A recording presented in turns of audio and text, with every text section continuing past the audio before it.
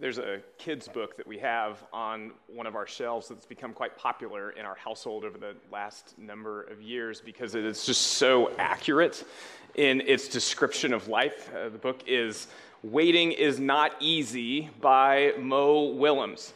If you've never read that book, let me just briefly introduce you to it. Waiting is not easy throughout the book, the two main characters, Elephant and Piggy, go through the agony of waiting. Now, in this particular instance, they're waiting for a surprise. But even waiting for good things is quite hard. Just ask anyone the day before their birthday or the night before Christmas. Waiting for good things can be hard. But there's something that's even harder than waiting for good things, and that is waiting for help. When I was in high school, one Sunday afternoon, a couple of friends and I went on a drive throughout rural Alabama. And somewhere along this drive, we drove past, I think it was going to be a future housing development or something like that, but whatever it was going to be, it was a giant muddy field on that day. So in our teenage wisdom, we decided that it would be a really great idea to see how his minivan would handle driving through that muddy field. And at this point in the story, I should just stop and say, Mom and Dad, if you're listening to this story, I don't think I ever told you about this one. So sorry for the news. So we decided to go through this muddy field in my friend's 1990s Ford Aerostar van. And if you're wondering what a 1990s Ford Aerostar van is, that is a 1990s Ford Aerostar van. You can just look at it. Although our van that day was brown and the field was not nearly as forgiving as that one was. And if you just look at the tires on that, you can see what we eventually experienced. That thing was not built for going through the mud in northern Alabama. So we took it in the mud. We went over a bump or two, and then all of a sudden, before you know it, we were stuck in a mud puddle. It was bad. We tried to push our way out. We tried to dig it out. We did everything that we could. We found some cardboard. We put it under the tires. Nothing worked. The van just kept getting deeper and deeper the more that we tried to get it out. And at that point in time, the gravity of our situation started to sink down in. We had no cell phones. It's not like we were in the middle of town, so we were near a road, so people were driving by, but it wasn't like we were anywhere close that we could walk to a nearby gas station or anything like that. I had to be back home soon because there was an event at church that I was supposed to go to, and I had to finish a paper that was due at school. So all of this stuff was just starting to sink into our shoulders as we watched this van slowly sink into the mud. We were stuck. We needed help, and all we could do was wait. We could not get that thing out. Waiting is not easy, and waiting for help is really not easy. Have you ever been in a situation like this? Maybe it was a situation of your own making, something similar to ours, something that you've done that puts you in a spot where you now need to wait for help, and it's kind of your fault. Or maybe it's of no fault of your own, but it's still your problem to bear. Something like waiting for a health problem. You are waiting for news from a doctor about something that's going on in your body that you didn't contribute to, but it's still a reality that you have to face. Or maybe it's a relationship crisis, or a physical need, or a financial need. Whatever the cause or whatever the issue, waiting for help can drive us absolutely crazy, and it can really test our relationship with God. Because the first question on our mind is, when are you going to help? So waiting is not easy. It can test our relationship with God. So the question for us this morning is, how can we pray when we're waiting for help? How can we pray when we're waiting for help? Psalm 40 this morning enters into the muck with us, and it gives us this encouragement. How can we pray when we're waiting for help? Pray honestly, because God cares for you. Pray gratefully, because God saves you. And pray confidently, because God is with you. With that in mind, please turn your attention with me to God's holy word as we hear what he would speak to us this morning. This is the word of God. Psalm 40. To the choir master, a psalm of David. I waited patiently for the Lord. He inclined to me and heard my cry.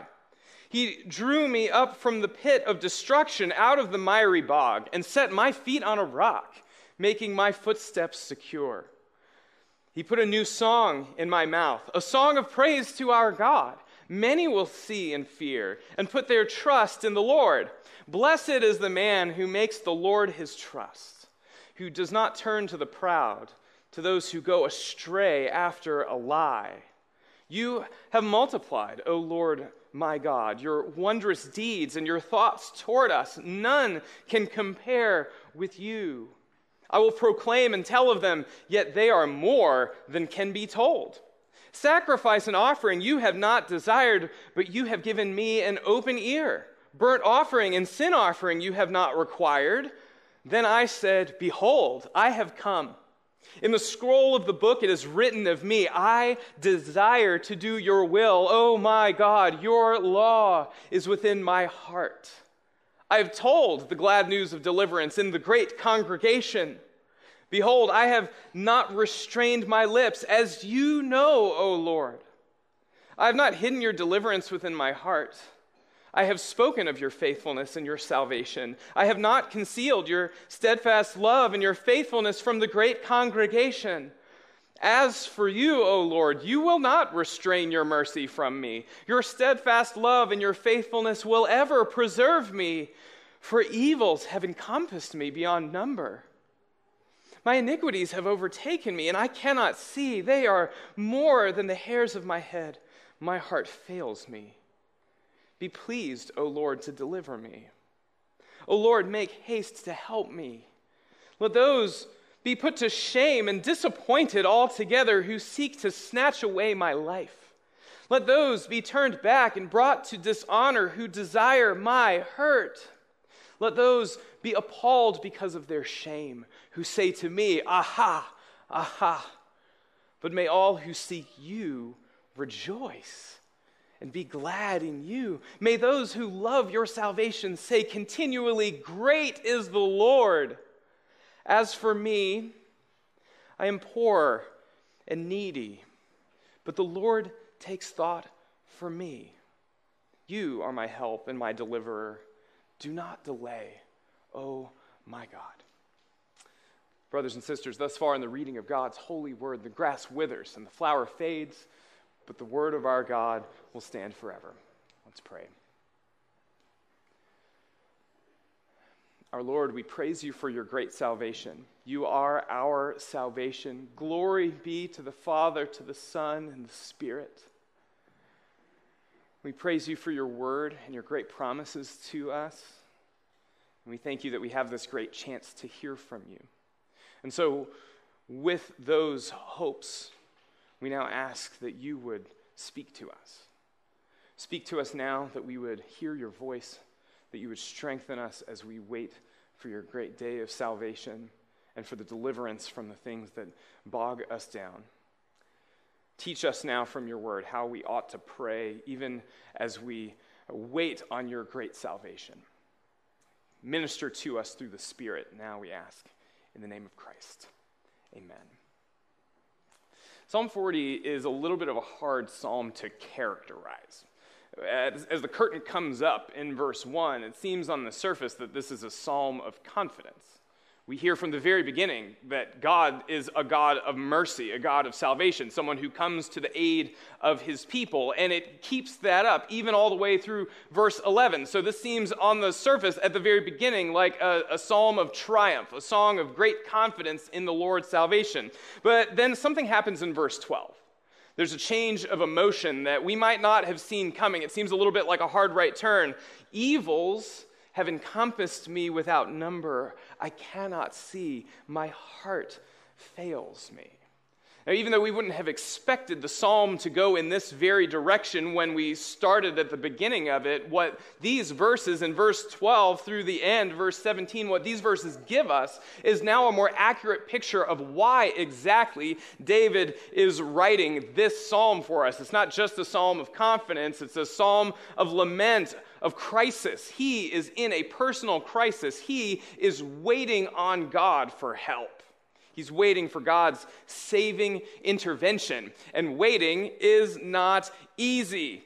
If you've ever been in a place of waiting, a crisis that you just can't wait for it to be over, you know what this is like. Waiting for God is painful. It's painful because no one likes to wait for suffering to pass. We would like suffering to end quickly. We want our troublesome situations to be over with. David is desperate to get out of the situation that he's in. That's why he says, "Oh Lord, make haste to help me."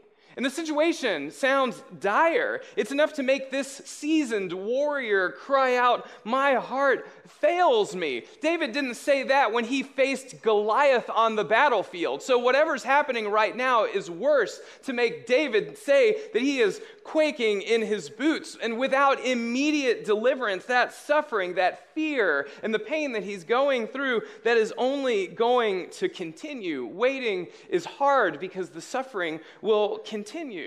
Also, waiting is hard because oftentimes we have to endure the pain of shame.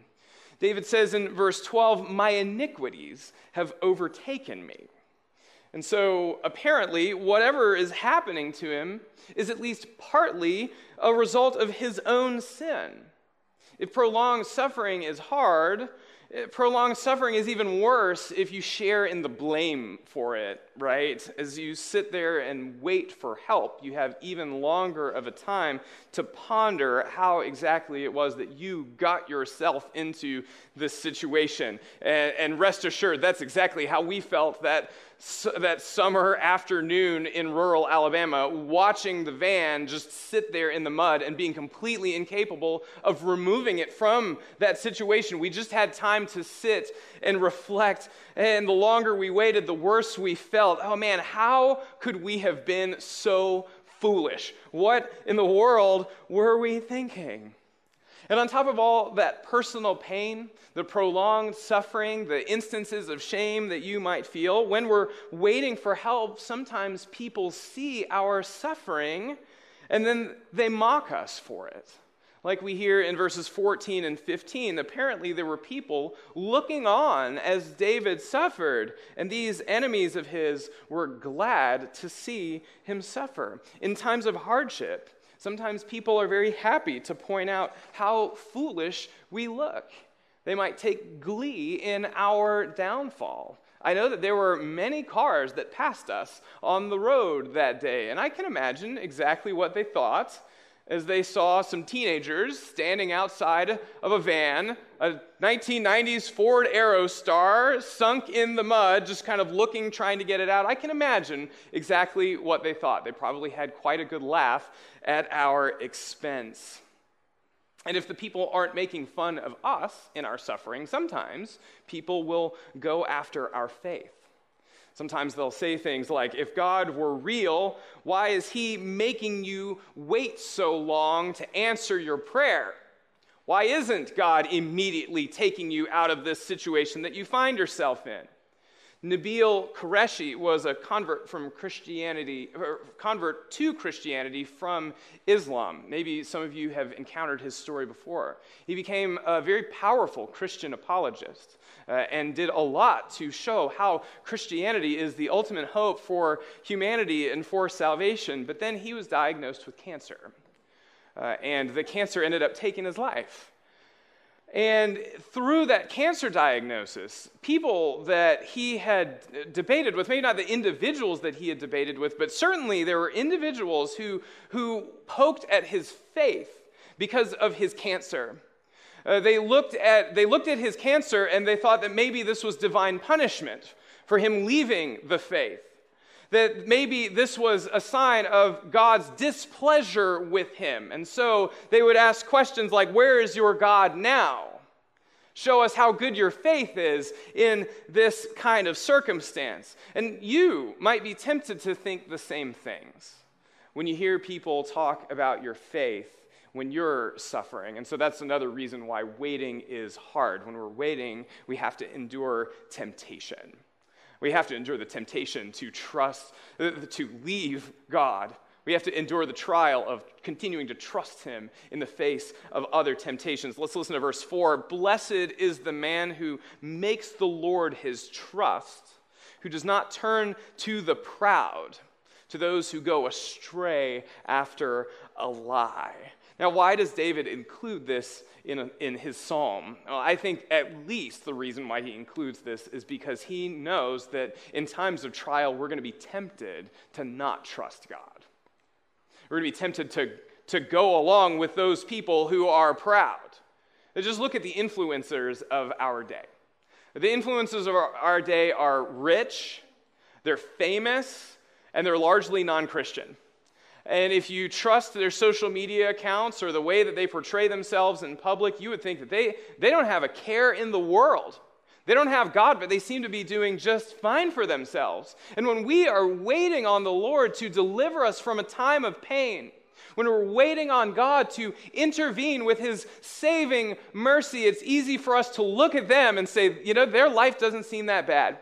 They've got it pretty good. Maybe I should follow what they're doing. Maybe I should throw in the towel on my faith and just give everything up. Try to do it all in my own strength because it doesn't seem like God is doing that much for me at this very moment. So that's the kind of pressure that we are under when we are waiting for God's saving help, his saving intervention.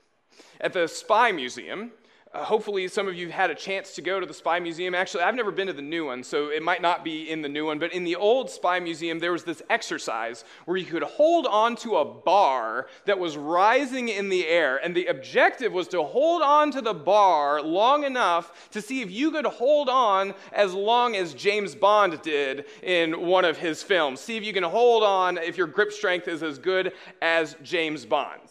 And so there was a little timer. You could see how long you were actually able to hold on. And I tried it, and I didn't make it very long.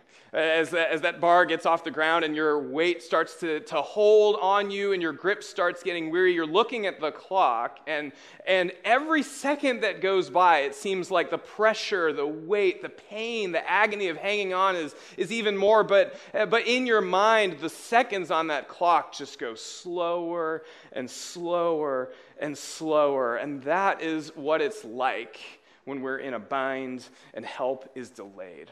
Our pain, our shame, our isolation, our doubt grow every second longer. Every second that we have to endure, we are more tempted to give up hope, to just kind of let go of the bar. That's the pressure that David is under. But look how he responds. Look what he says. He is honest with God. He tells God everything that's on his mind. He pours out his soul to the Lord. He gives God his anger. He's honest about his fear. He's honest and open about his guilt. He's free with the Lord, telling God about his longing, even his desperation. Why does David feel so free to pour out his soul to God? It's because he knows that God cares. He knows that God cares. 9 times throughout this psalm, 9 times in 17 verses, he calls on God using the special name that God gave to his people. That special name that you see in all capital letters in your Bibles that you saw as we were reading it together, the Lord. That's God's covenantal name that God gave to his people so that they would know his character, so that they would know his great covenantal love. So David has rehearsed the great history of salvation. He knows of God's electing love as he calls upon the Lord. We can think of verse 5, "You have multiplied, O Lord my God, your wondrous deeds and your thoughts toward us. None can compare to you." He trusts that God actually cares about him. And so he opens up in prayer. How can you hang in while you're waiting? Begin with honesty. It's okay to tell God, I am completely overwhelmed here. I'm completely overwhelmed and it feels like you're not coming to my aid. I have made a big mess of things and I need you. And it feels like I needed you yesterday and you still haven't showed up. God, where are you? How long are you going to make me wait? Now, you might feel afraid to make some sort of outburst like that to God, but God welcomes it because he cares about you. As the Old Testament scholar Derek Kidner says, he knows how men speak when they are desperate. He knows how you speak when you're desperate for him, and when we are desperate, God responds with gentleness and with kindness. He cares about you. So he responds with gentleness to your honest questions, and we see this all throughout the scriptures. Take Zechariah chapter 1. In Zechariah chapter 1, God is having a conversation, God's angel is having a conversation with the Lord related to God's timing.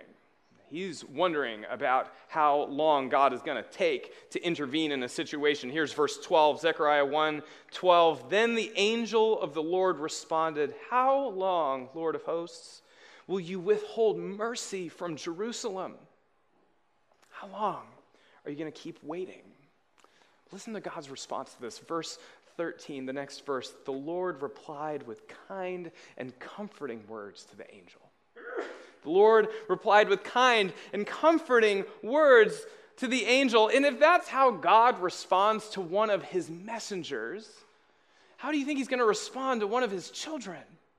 Remember, you are one of God's children. You are a child of God. He will listen to you. He wants to hear what you have to say. And so don't bottle up all of those agitated emotions while you're waiting and let them spoil your relationship with God. Let them out in prayer. Pray honestly because God cares for you.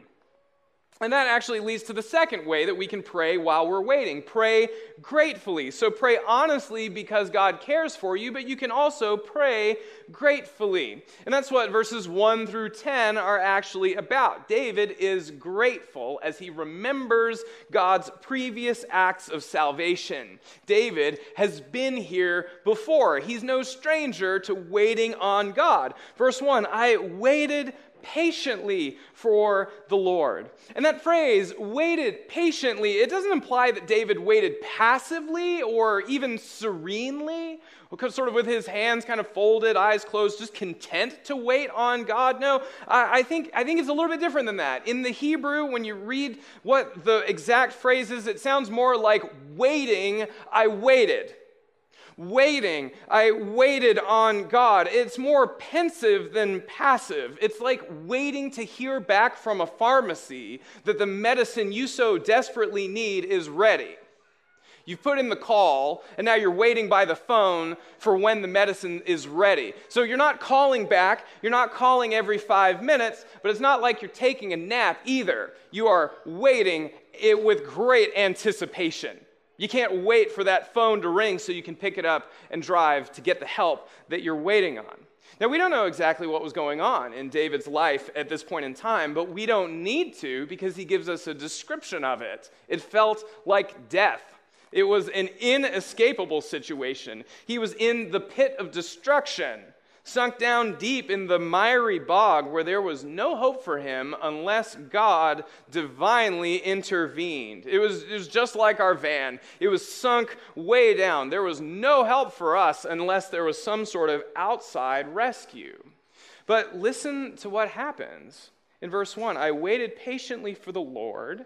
He inclined to me and heard my cry. Or as another Bible translation has it, he reached down to me and he heard my cry. It's the image of a parent who stoops down to help a sobbing child up off of the ground, or a person who reaches into the water to help someone who is drowning, reaching deep down in to pull someone else to safety. God saved him. God pulled him out. Verse 2, he set David's feet upon a rock, making his footsteps secure. And so now, when David is in a later bind at a future point in time, he remembers back God's salvation. And he remembers it with gratitude. You can't miss the praise that is embedded in this psalm. Gratitude helps sustain your faith as you wait. It is vital for you to remember that God saves. And so let's think for a minute of why exactly we can be grateful. What is your personal experience with the salvation of God? What is your personal encounter with God's saving work? I'm sure that we all have stories of God's saving intervention. Times when God has answered your prayers exactly when you needed him to. So bring those to mind for just a minute. Think of the times that God has saved you from any situation. And on top of those things, we can think about how God is the one who gives us every earthly blessing we enjoy. And so all of the things that you like in life, bring those to mind as well, because they're gifts from God. So you can think about God's grace to you in the blessings that you have. On top of that, we've just confessed earlier in our confession of faith that God saves us from countless trials, countless temptations, things that we probably don't even know about, that we're oblivious to throughout the week. God has saved us, and he continues to save us. So bring all of those things to mind. That's how we can be grateful to the Lord in our prayers. And even more than all of those things combined, most importantly, God has saved you from sin and death. God has saved you from sin and death. Your eternal salvation is the greatest reason that you can pray gratefully no matter what else is going on in your life. No matter what else you are encountering, all of the waiting and longing that you have, your eternal salvation can cause you to pray with gratitude. Let's listen to verses 6 through 8. Sacrifice and offering you have not desired, but you have given me an open ear. Burnt offering and sin offering you have not required. Then I said, behold, I come. In the scroll of the book it is written of me, I desire to do your will, O my God. Your law is within my heart. Now these verses show us two things regarding our salvation. First, these verses show us a committed worshiper, and these verses point to a committed Savior. It's about a committed worshiper and a committed Savior. David is the picture of someone responding to God's salvation with gratitude. But these verses point beyond David. They point us to Jesus. Hebrews chapter 10 applies these verses to Christ. Listen to verses 5 through 8 in Hebrews 10. Consequently, when Christ came into the world, he said, sacrifices and offerings you have not desired, but a body you have prepared for me. In burnt offerings and sin offerings you have taken no pleasure. Then I said, behold, I have come to do your will, O God, as it is written of me in the scroll of the book. This is about Christ. And verse 10 in Hebrews 10 follows it up. And by that will, by the will of God, we have been sanctified through the offering of the body of Jesus Christ once for all. That is actually the point of Psalm 40. Our sacrifices and offerings could not save us. Our works could not save us. We were in the pit of destruction, the pit of death. We were completely sunk up to our necks in bondage to sin and Satan. And in order for us to get out of the mud, we needed someone stronger to reach down in and yank us out. That's how the van got rescued. That's how I'm still not stranded on the side of the road in Alabama this many years later. It's because someone stronger than us, namely a truck with a chain, drove into the mud, attached that chain to the van, and yanked it right on out. And Jesus has done that for us as he's rescued us from our sin. And that is why David is so grateful. It's why he can say, I desire to do your will, O God. It's because God's salvation had won him over. And so when you're tempted by sour feelings towards God as you wait and endure that long season of trial, remember your salvation. In Christ, God has saved you from sin and death. He's transferred you into his kingdom of light and life. You are a child of God. You have a glorious future of eternal life in his presence, and you have access to the throne room of God even now. And so while you wait, you can still pray gratefully because God saves you. And you might say, okay, that's great about my ultimate salvation, but what about my immediate suffering? What am I going to do if God doesn't deliver me from this? And I think that's a lot of our fear, isn't it? When we have a great season of waiting with profound suffering. Our fear is that we're not going to be able to cope with the pain if it continues to go on and on. I remember talking to someone once who was losing his eyesight, and he told me, I don't know how I'm going to cope if it all goes away. And at that point in time, my heart broke for him. How can we pray under this pressure? Eternal life is great, but what about this life?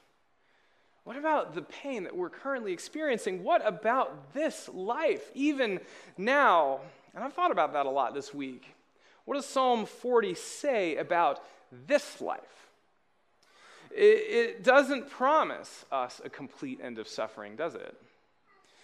In Psalm 40, it doesn't guarantee us that we will be saved from whatever we're begging to be released from. So what does it promise? Well, Psalm 40 promises that God will be with us while we wait. God will be with us while we wait. When I listen to David pray in Psalm 40, I hear a passionate, urgent prayer spoken to a God who is near.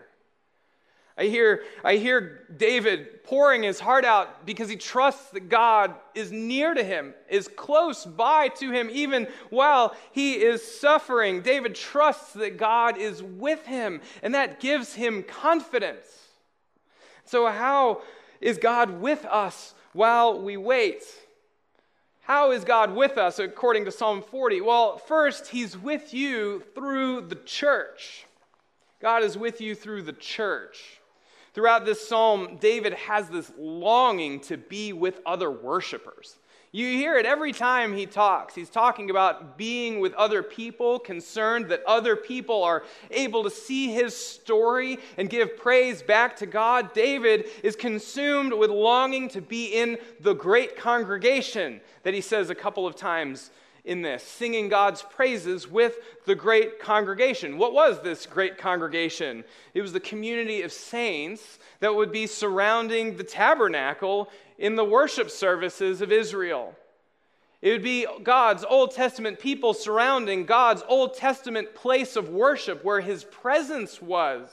It was the place where God lived, where his glory dwelled. And so to be with the great congregation is to be in the presence of God. It's to be with God as you are with his people, the rest of your holy family. One of the saddest things about waiting in great pain is that we often feel alone. The burdens that we carry through life, it makes us feel like we're suffering invisibly, and that creates kind of a barrier around us and other people. We feel closed off around others, even if we're around other people. But friends, hear this good truth. God has not left you alone. God has not left you alone to suffer alone. He's given you a community that you can suffer alongside with. Waiting is never easy, but waiting with a friend helps. I was really glad that I wasn't by myself when the van was stuck in the mud. It's way more scary to have a vehicle that's broken down when you're all by yourself. Because even while my friends and I had to wait, I was still waiting together.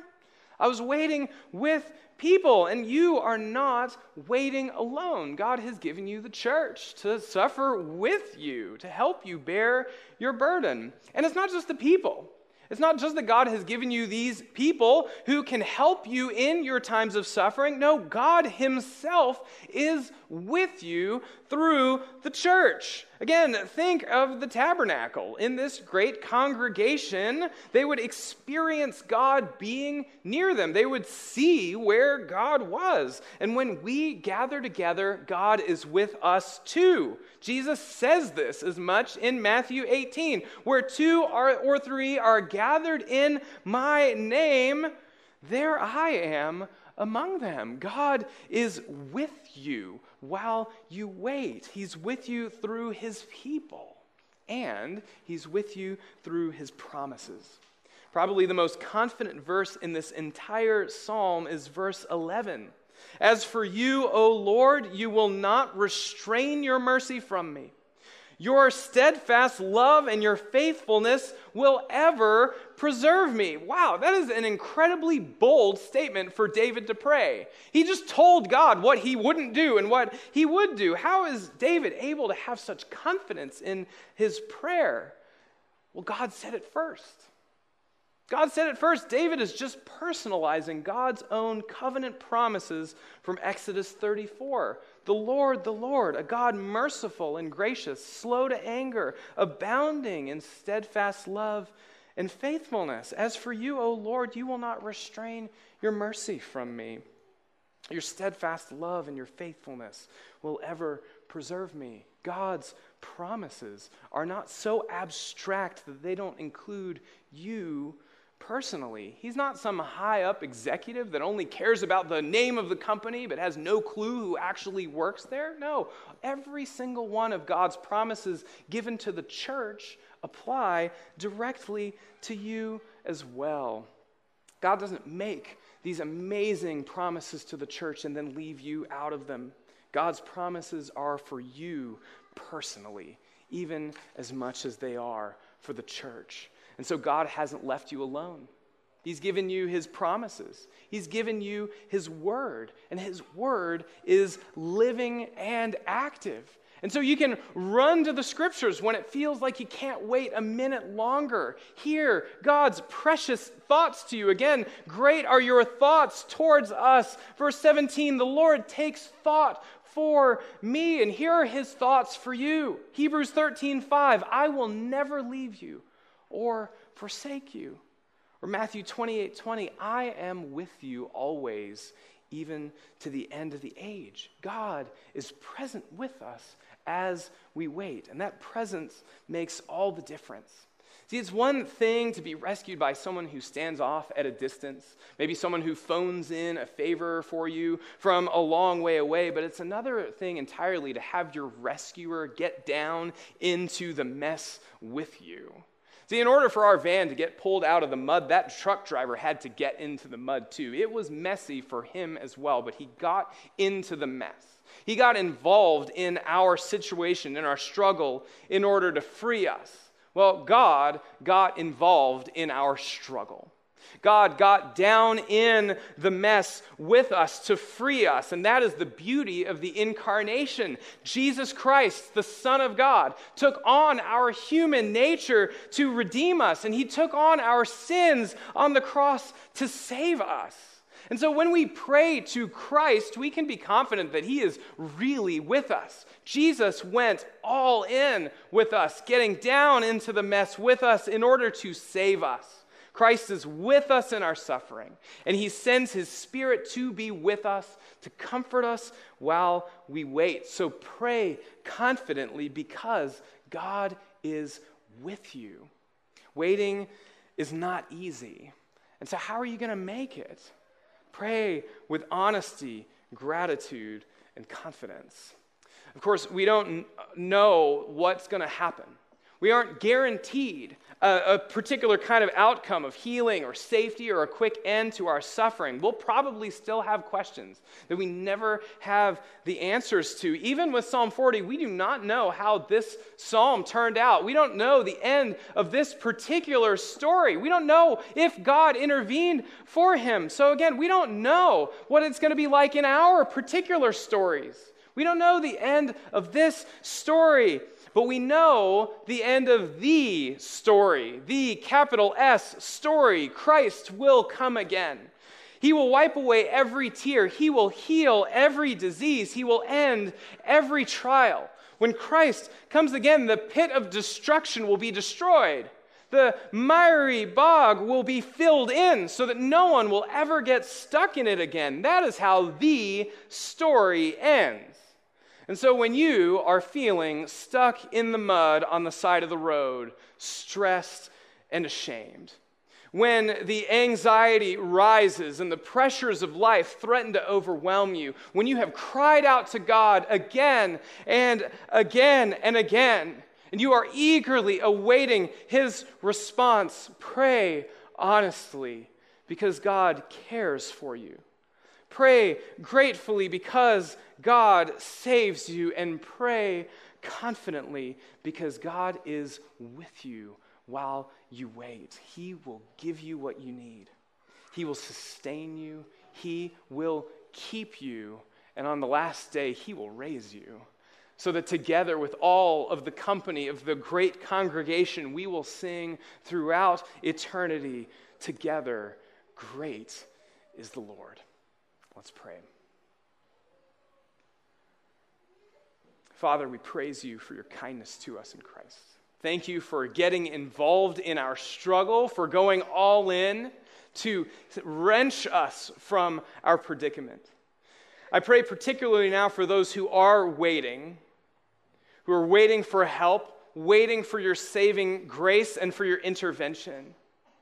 I pray that you would sustain their faith.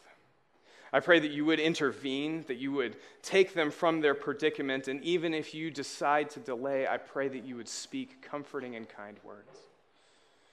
Hear our prayer, sustain our faith, and help us to wait until the last day when you come again, Lord Christ, in glory.